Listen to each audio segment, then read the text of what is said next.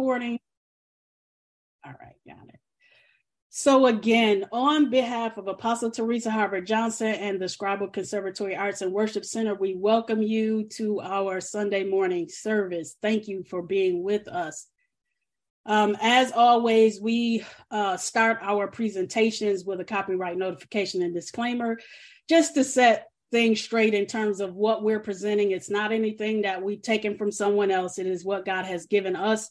And so you'll know that we are in compliance both with heaven and with earth. So just a reminder. And this is our overview, the explanation of what a conservatory and a conservator are, and the principles that we stand and we protect. So I'm not going to read all of that. Most of everyone that is here is familiar with this. I will leave it up for just a little bit for those who are just joining us today. So you'll be familiar with where we stand, who we are, and what we believe. And at the end of the day, we embrace immersion as our roots grow deep in Him, grow deep in Christ. So just giving you a second to take a look at that. All right. So this is our giving information. It will be posted throughout the service. Again, if you are giving directly to the Scribal Conservatory, you can do so through the website. There is a page with Givelify where you can give. If you are wanting to give to Apostle Teresa personally, these are the ways in which you can do that: PayPal, Venmo, Zelle, and Cash App. So today, we are going to be continuing with the teaching that I did. I think it's been a couple of weeks ago, Christ Above Men. This is going to be part 2. Now, I want you all to bear with me, because when I taught a couple of weeks ago, that particular teaching was just the continuation of what we have been getting in terms of what the prophetic is for real. And I have a tendency to love subtitles so we can get a better understanding of what while we have the overall message, more of a more defined message in terms of the subtitle. But today I don't have one, because there's so much that is in me to share, and I know we don't have time for all of that, so I'm just going to leave it at Christ Above Men part 2, and we'll just flow with Holy Spirit and let Him teach us, show us, and just grow us in the midst of what we're learning. And as we understand that when we're teaching, we are the first partakers of the message that God pours out. So while I've put some stuff together on these slides, I know that the Lord is even ministering to me. So again, we are going to flow by way of Holy Spirit on today. So today we're continuing with Christ Above Men. So just to recap, there's 2 main points that I want to emphasize here over the course of what we've been learning about the prophetic, that I believe is just that we need to continue to herald and really allow to marinate in our spirits, so that we will not waver or drift away from what God's intention is and what the prophetic really is. So we know that Apostle Teresa has been teaching that the prophetic is the work of Holy Spirit in the earth. It's the tangible and intangible presence of God, which is Holy Spirit, and all of His releases without limitation. And what I want to say here is, I personally was introduced to the prophetic and took on an understanding that it was just about a prophetic word. But if you see here, the prophetic is not just limited to a prophetic word. It's the tangible and intangible presence of God in all of His releases without limitation. So it is God thoroughly through and through. And the 2 cornerstones of the prophetic is that we say what the Father says and we do what the Father does. If we stay in that context, then we know that what we are doing and what we are experiencing is truly the pure prophetic. So I just wanted to foot stomp those 2 as we move into the second part of Christ Above Men. So in this lesson today, there's 3 specific things that I want to highlight. I want to talk a little bit about what the problem is in in terms of the prophetic and how we have elevated man above Christ. I want to talk about what it's going to take in order for us to ensure that that equation is turned back right side up to where we are elevating Christ above men, and looking at the perfect conditions that need to be in place for that type of exchange to happen, to move from our desires and exchange them for God's desires. That's what I'm talking about when I'm talking about death here. I'm not talking about any of the religious stuff that we have established as, oh, you gotta suffer and you gotta do all this religious stuff. No, I'm just talking about working through releasing our stuff and taking hold to God's. And then the consequence of that exchange, which is life, maturity, and then there's an expansion internally, and then there's an expansion externally in the communities that we're a part of, and then ultimately an expansion in the kingdom of God. So that's what we're going to talk about. I don't believe that it's going to take long, but just wanted to give you a little bit of context as we move forward. So you all know I love the scripture and color coding so we can really see what we want to emphasize. And so there's going to be a lot of scriptures. And I pray, as you know, in the conservatory, we emphasize, get you a paper Bible so that you can touch it, you can feel it, you can interact and engage with it, not just on your devices, but really turn the pages, highlight the pages, read the pages, feel the pages, and really enter into that time with studying the word and understanding the word. So we are going to really get into several scriptures today. So this is a familiar passage of scripture. I want you to go to 2 Timothy 3, 1 through 5. And I'm going to read it off the screen, and I'm going to emphasize some points here. But again, I want you to keep in mind that we're talking about Christ above men, but how it relates to what the prophetic is for real from God's perspective. So the Bible reads, but understand this, from the beginning, there is a call to understanding. If you go back to the pillars and the principles that we as conservators are protecting and heralding, one of them is understanding. So, but understand this, that in the last days, dangerous times of great stress and trouble will come, difficult days that will be hard to bear.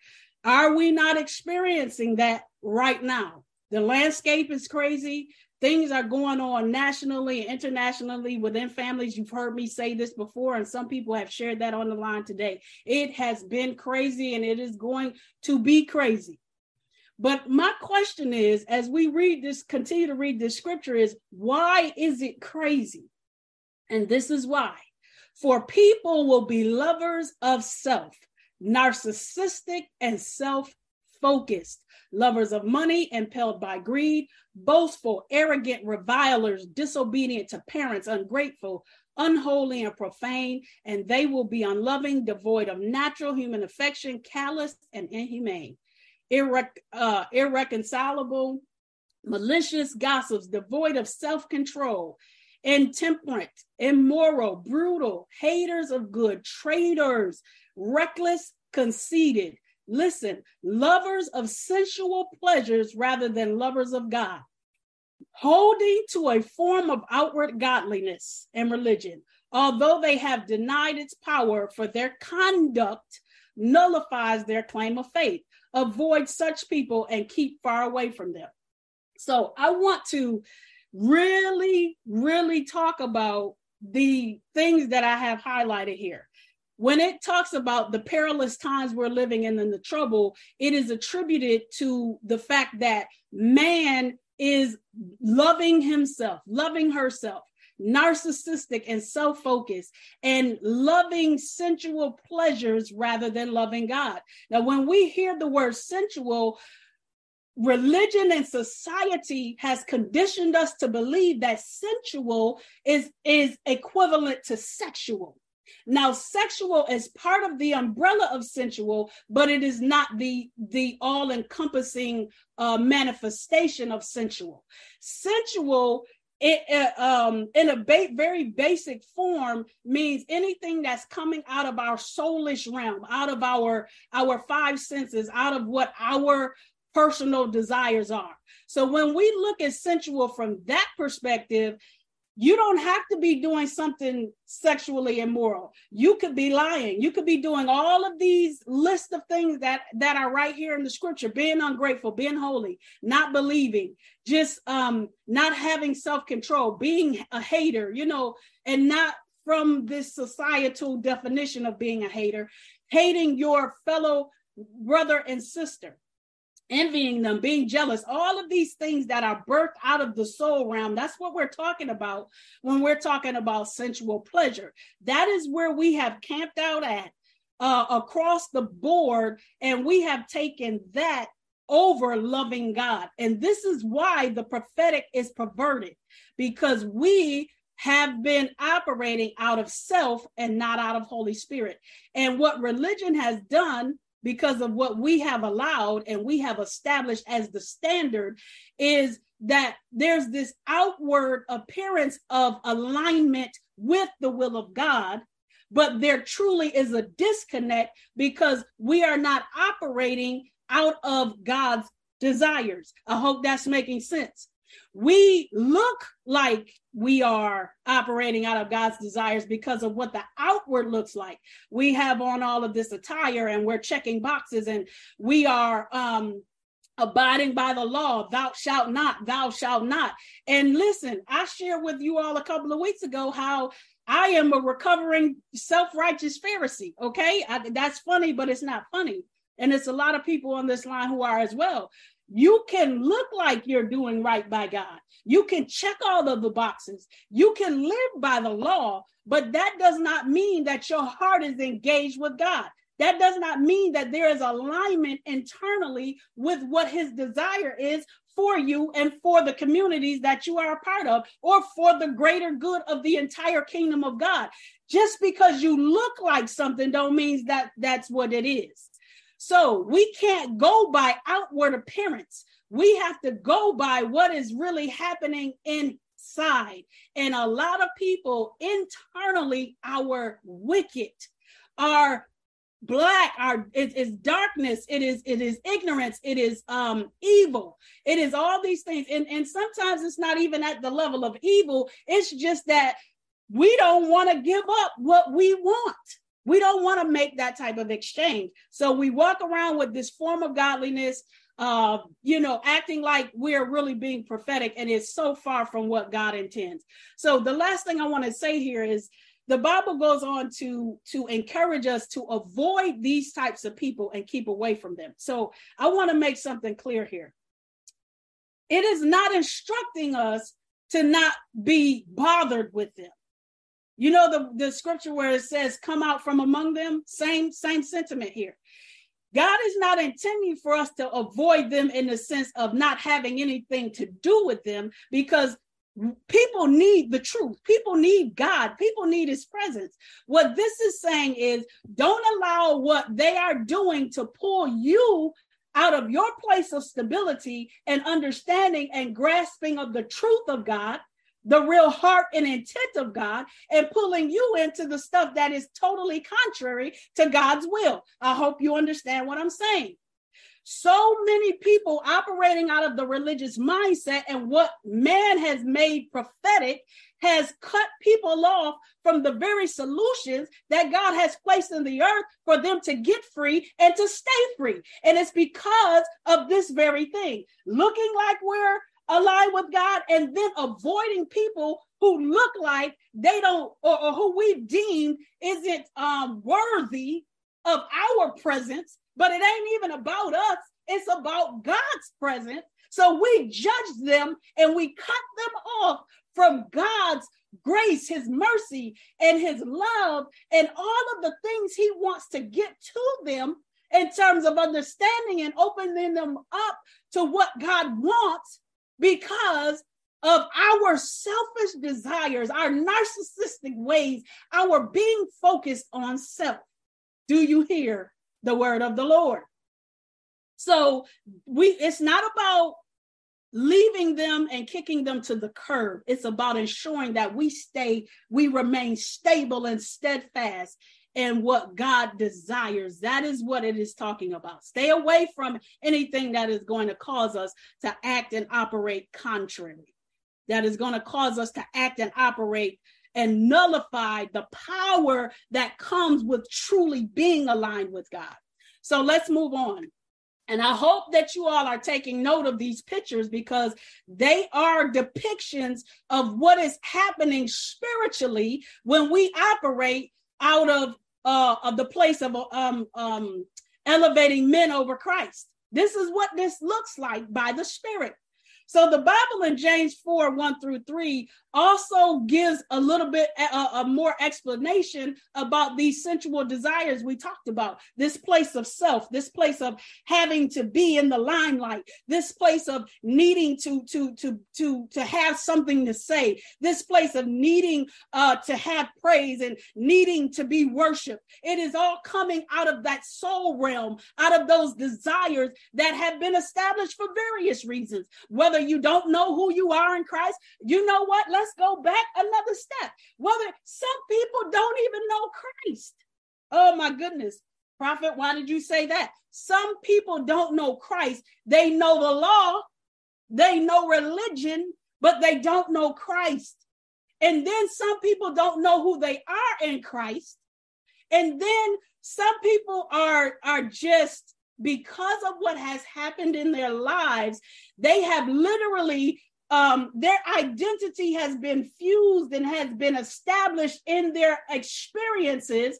And so what has happened is now they have a lens through which they're looking at people, they're looking at God, they're looking at themselves, they're looking at conditions based on what happened to them. And so now the prophetic, God's presence can't even necessarily enter into their space, because they are by choice cutting it off. Because we know God's intent, his eternal intention is for us to be reconciled unto him, so that we can truly understand who he is, who we are, and we can go out into this world and help other people come into that same understanding. But because of these sensual desires and our elevating ourselves, elevating others over Christ, we've come to a place where we have all of this discord, as James 4:1-3 is telling us. What leads to strife, discord, and feuds? How do conflicts and quarrels and fightings originate among you? They originate among us because of these sensual desires that are warring in our bodily members. Remember, it's not just sexual. It's not just sexual. You are jealous and you covet what others have. The Bible is clear. And your desires go unfulfilled. My goodness. So you become murderers because I don't get what we want. Now we become murderers. No, that does not necessarily mean we go out and we physically take someone's life, but listen to the word of God. To hate is to murder as far as your hearts are concerned. If you get it in your heart that you want something so bad and then it does not come to pass, now you begin to be angry with the next person who has that. Or you begin to get angry with God because he didn't do what you wanted him to do. Or you will even begin to get angry with yourself about some things. Hating is more than what we've come to understand it to be. So then you burn with envy and anger and are not able, listen to the word of God, you are not able to obtain the gratification, the contentment, and the happiness that you seek. Oh my goodness. So because you don't get what you want, I don't get what I want, this is where the fighting and the warring happens. This is why it happens. We haven't even discussed what God wants. This is about what we want and not getting it. And so we want to fight. We want to throw hands. We want to cuss somebody out. We want to burn everything down. We want to blame God. We want everybody to be the reason and everything to be the reason. So we just lash out because we have not gotten what we wanted. And the Bible goes on to say, you do not have because you don't ask. This is one condition. This happens sometimes. There's pride. We don't want to ask God. We don't want to get into right alignment and ask him for his will. And then there's this situation where I believe is more prevalent. You do not ask God for them and yet fail to receive because you ask. Listen to the word of God. You ask with the wrong purpose and evil and selfish motives. You ask, I ask based on what I want, what you want, what everything else has become a standard and we're asking on account of that. And the Bible goes on to say your intention is when you get what you desire to spend it on sensual pleasures. So we go to God knowing our intent and what's behind it. Our motive is twisted and is not in alignment with God's. And not only that, if we get what we want, we are not intending to use it for God's purpose. My goodness, do you see why the prophetic is so convoluted? Do you see why the apostolic is so convoluted? Do you see why our world is in an upheaval and an uproar? Because people are not getting what they want, and they're not asking. When they ask, they're not asking according to God's will. No consideration in the entirety of those verses. Is there any consideration for what God wants? It reminds me of, I think it's, let me see my notes really quick. Psalm 37:4, where it says, if you delight yourself in the Lord, he will give you the desires of your heart. How many have used this scripture incorrectly? How many have heard others use it incorrectly? Oh, this is what I want, so I'm just going to get it because it's a desire of my heart. No, what that means is if you engage with God, if you spend time getting to know him and his heart, you will begin to know, I will begin to know his intention.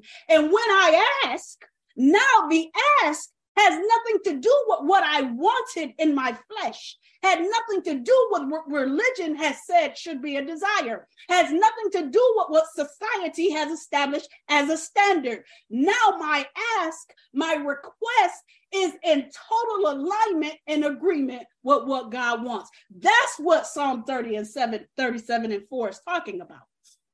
Not our stuff, but when we ask for God's stuff, that's when it will be fulfilled.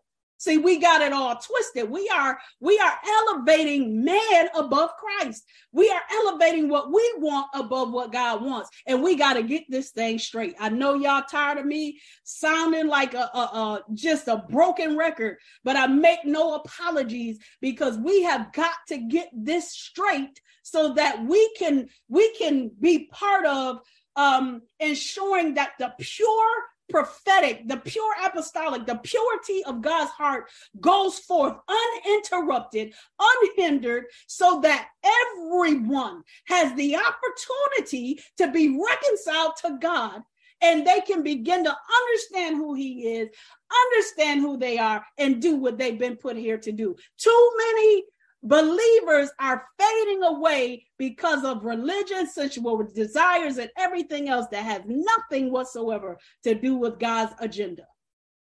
So let's go really quickly to John 12:24-28.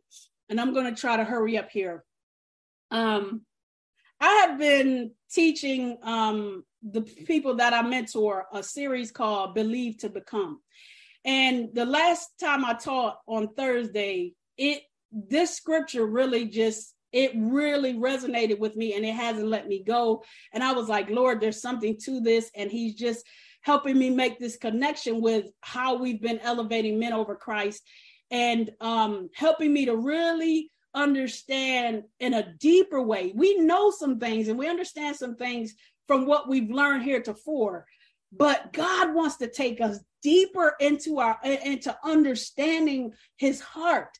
And so as he began to deal with me at a greater, deeper level with this scripture, it so blessed my heart. I hope and pray that you can hear what is here, what resides in this word for you. So the Bible in John 12:24-28 says, I assure you, and most solemnly I tell you, this is Jesus talking to the disciples. And he he prefaces what he's getting ready to say with a guarantee. Like, listen, what I'm getting ready to tell you is the sure enough, stomp down truth. Let me just let you know from the beginning, this is the truth. So I assure you, most solemnly, I tell you, unless a grain of wheat falls into the earth and dies, it remains just one grain. It never becomes more. We understand that the kingdom is about multiplication. We understand that God is about expansion. He's about oneness, but expansion within the oneness. I hope y'all can catch that. He's about oneness, unity, koinonia, but expansion in the koinonia. So if one grain, unless a grain of wheat falls into the earth and dies, it remains just one grain. It remains an individual. It never becomes more, but lives by itself alone. We already can see that that is not God's intent. Individualism, doing things selfishly, your own agenda, that is just singular. It is nothing to do with oneness. But listen to what Jesus says. He says, but if it dies, if it dies, it produces many others and yields a rich harvest. Listen, I'm trying to stay in my seat because the word of God is so good. If it dies, it produces many others and yields a rich harvest. So if you look at this closely, it is not talking about the death that religion has promoted to make us think, oh, you got to suffer and you can't have a good life, and you got to follow the law, and you can't have fun in God, and you can't, all this foolishness that religion and man has established as the standard is not the way of God. That's not the death this is talking about. That's not the death that Jesus was sharing with the disciples. The death he is talking about here is to release your expectations, release your desires, release your intended outcomes. What you have established in your heart and mind to be what you want it to be. That's the death that I'm talking about here. That's the death that Jesus was foot stomping and emphasizing in this moment, this teachable moment with the disciples. If it dies, it produces many others and yields a rich harvest. Listen to the word of God. Expansion happens when we die. Expansion happens when we release our stuff and we take on God's. Expansion transpires when we allow it to be so. And when I say it, God's intention, his eternal intention, when we allow it to be so, there is multiplication that happens. If we go back to Matthew, and I'm off script, but if we go back to the parable of the talents, Matthew chapter 25, it talks about how the master gave them according to what their ability was. And they were to go and they were to expand it. They were to go and to increase it. Okay, they died to their desire. Look, let me just take my 5, let me just take my 2 and be good with that and do what I need to do. But the expansion was about the kingdom, not about the individual servant. So the Bible goes on to say, anyone who loves his life loses it. This life here, what we desire, all of that. If you hold fast to that, you are going to lose it. But anyone who hates his life in the world, in this world, will keep it to life eternal. My God, when we exchange our will for God's will, we are able to maintain life eternal. Not just maintain it, but enter into it. We are existing in we're existing in both dimensions. But when we let go of our hold, our death grip on this life and these desires, we seamlessly enter into the spirit realm and we're able to operate effectively out of both. My God, I hope y'all can understand what I'm saying. It goes on to say, whoever has no love for, no concern for, no regard for his life here on earth, but despises it, preserves his life forever and ever. When we operate out of the mind of God, and when we ensure that what we say, as Jesus said, I only say what the Father says, and what we do, I only do what the Father does, we are preserving God's eternal intention. And so we are simultaneously existing in both realms at full effect. If anyone serves me, and he must continue to follow me, to cleave steadfastly to me, not to the world. Romans 12:2 says, don't be conformed to the world, but be transformed by the renewing of your mind. It goes on to say, conform here, conform wholly to my example in living, and if need be, in dying. Oh my God, the word of God is so good. Lord, help me to bring it down. So this is so rich to me because we've understood in the Scribal Conservatory how often people elevate Moses over Christ, Paul over Christ, the prophets of old over Christ, Deborah and all of the people in the Bible over Christ. But Jesus said, conform wholly to my example in your living, and if need be, and wherever I am, there will my servant be also. Y'all listen to the harmony of the scriptures.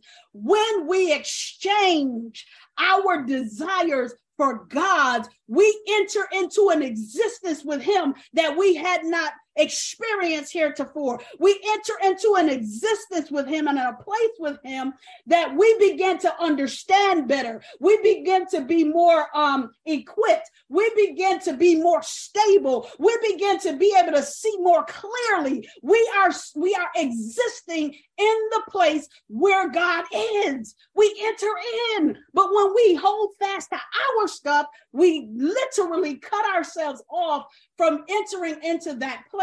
Not that God doesn't love us, not that God has moved himself away from us. We have made the decision for that to happen. We cut off our access, not God. I hope that makes sense. So the Bible goes on to say, if anyone serves me, the Father will honor him. That doesn't mean God esteems one over the other because you've obeyed God and this person didn't. What that means is the honor means you will experience God differently because now you've entered into his will. You've entered into his eternal intention. And so your experience is going to be different.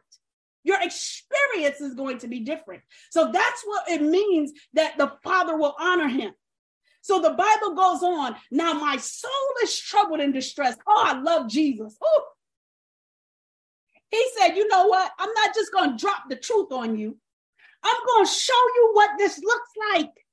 Jesus said, my soul, he said his soul is troubled and distressed. And what will I say? Father, save me from this hour of trial and agony. Come on, the perfect condition. Jesus is trying to help us to understand. I am, let's go back up, conform wholly to my example in living, and if need be in dying. He goes on to say, my soul is troubled and distressed. He wanted us to understand that he understands that we're going through. He understands that there's places where it is going to be very difficult to relinquish our hold on what we want. Jesus did not want to die. He had moments where he did not want to die. For the whole world stuff he didn't even do. He was troubled and distressed. And he said, well, what? I know I'm feeling this way. I know it's real. Let's not get crazy and religious. Oh, I'm going through, but I'm blessed and highly favored. And you know you're troubled and distressed? No, Jesus said, let me just make it real plain for you. I'm going through. My soul is troubled and distressed. What will I say? Father, save me from this hour of trial and agony? Is that what I'm going to say when I know he sent me to do something? Jesus goes on to say, but It was for this very purpose that I have come to this hour. Listen to Jesus, that I might undergo it. Oh, my goodness. Jesus said, listen, yes, I'm troubled. Yes, I'm distressed. But I'm not going to ask the Father to remove this situation from me because it's the perfect conditions for me to let go of my desire. He said, rather, I will say, Father, glorify and honor and extol your own name.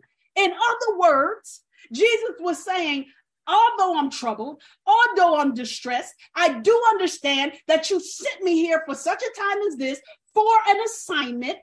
And so instead of asking you to remove this, I understand that what you called me to do is connected to this going through.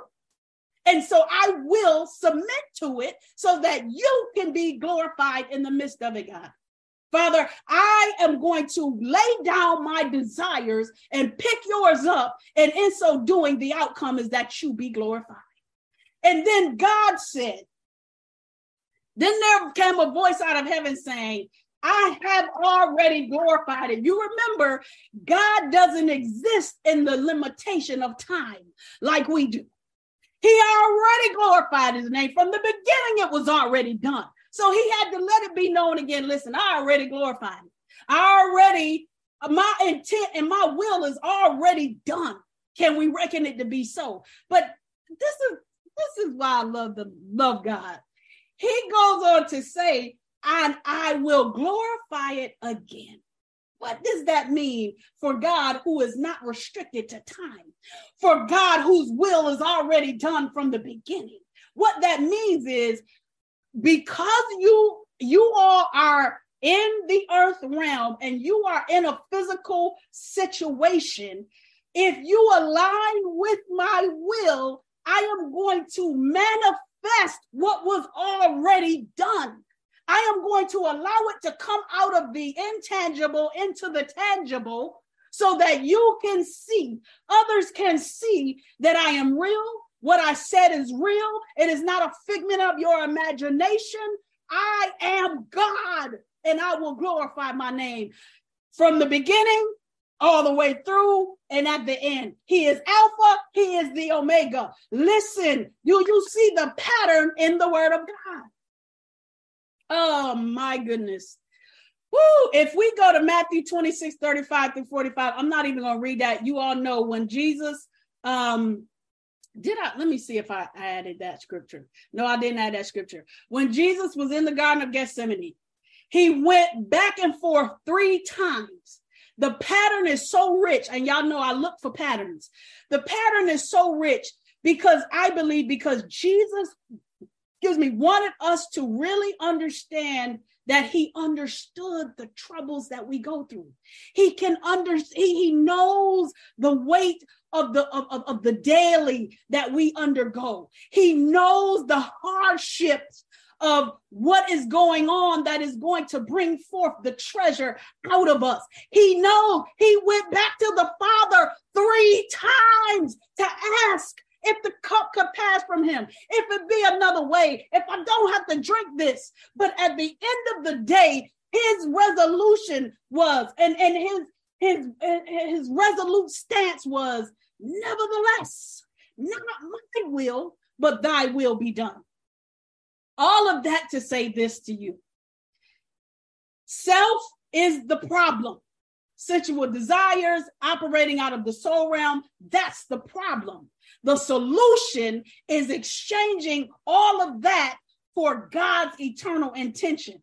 And when we do that, that is when we see the purity of God's heart, when we see the purity of the prophetic take place.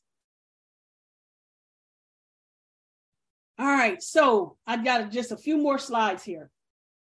So Jesus, of course, is our chief example. But I wanted to bring Paul in because I want us to see what this looks like. One of the reasons why self has been on the throne and why we've elevated men over Christ is because in a lot of cases, people don't know who he is.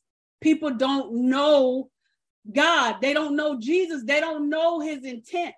But Paul gives us a beautiful understanding of what that looks like. And so he says, for my determined purpose is that I might know him. Oh, I love the way the Amplified describes this, that I might progressively become more deeply and intimately acquainted with him. Listen, this acquaintance, this knowing is not a one-time situation. When I talk about transformation, I'm not talking about a simple change. Transformation is such that the change is so drastic that you can never return to where you were before. If you look over the course of your life and you look at how far you've come, you know that it is some stuff you just not going to relinquish. You're not going to give up where you are with Christ now. You're not going to give up your maturity. You're not going to give up your stability. You're not going to give up your healing and deliverance. And it wasn't that it happened in one swoop. It progressively, it incrementally happened. So Paul is saying here that my determined purpose is to know him. He didn't say my determined purpose is to be worshiped by others, that I be in the limelight, that I have the last word, that I be the one that everybody is praising and giving accolades to. He said, no, my determined purpose is to know him, that I might progressively become more deeply and intimately acquainted with him. Listen, perceiving and recognizing and understanding the wonders of his person. Listen, he didn't even say, I'm trying to get after what God is doing. I just want to know God more strongly and more clearly. And that I might in the same way listen, that same determined purpose to know him, also that I might in the same way know the power of his resurrection. Oh my God, the word is so good. The power of his resurrection, which it exerts over believers, and that I might so share his sufferings. I don't just want to know God in one dimension, is what Paul is saying. I want to know everything. I want to know the good, what people consider bad, and everything in between. Because if I don't know if I'm not acquainted with all of that, I don't really know him. See, if I only know the power and all the good, then I don't know him. I only know a piece. And if I'm only on the suffering side and I don't know the good and the power, I only got one piece. I'm lopsided. But if we know, like Paul is presenting here, all of it, then we are balanced believers and we are really outfitted to elevate Christ over men. So he goes on to say that I know the power outflowing from his resurrection and that I might so share his sufferings. Listen, this is why we got to do all of it, not a piece of it, as to be continually, progressively, incrementally transformed in spirit into his likeness. Go back to the beginning. In Genesis 1:26 or 27, God said, let us make man in our own image. This is why we have to desire to know him so that we can be transformed into likeness and image to his death in the hope that if possible, I might attain to the spiritual and moral resurrection that lifts me out from among the dead, even while I'm in this body. Oh my goodness. Remember, we talked about that it's not just, we don't just exist in one realm. We don't just exist here, and we don't just exist in the spirit realm. God has called us to exist in both realms. And if we can really set ourselves and posture ourselves to know him, then we can be resurrected. Once we give up and we die to our desires and exchange it for God's, we can be resurrected to life, both in this natural state and in the spiritual state. It lifts us out of being dead, out of being unproductive, out of missing God's intent, out of not understanding, or out of intentionally doing what we want to do. It will lift us up out of that place. And Paul goes on to talk about he hasn't attained it yet, or already been made perfect. But see, he didn't He didn't drown, or he didn't allow that what was seemingly negative to pull him into a place away from God. What it did was it pressed him into God. He said, but I press on to lay hold of and to make my own that for which Christ Jesus, the Messiah, has laid hold of me and made me his own.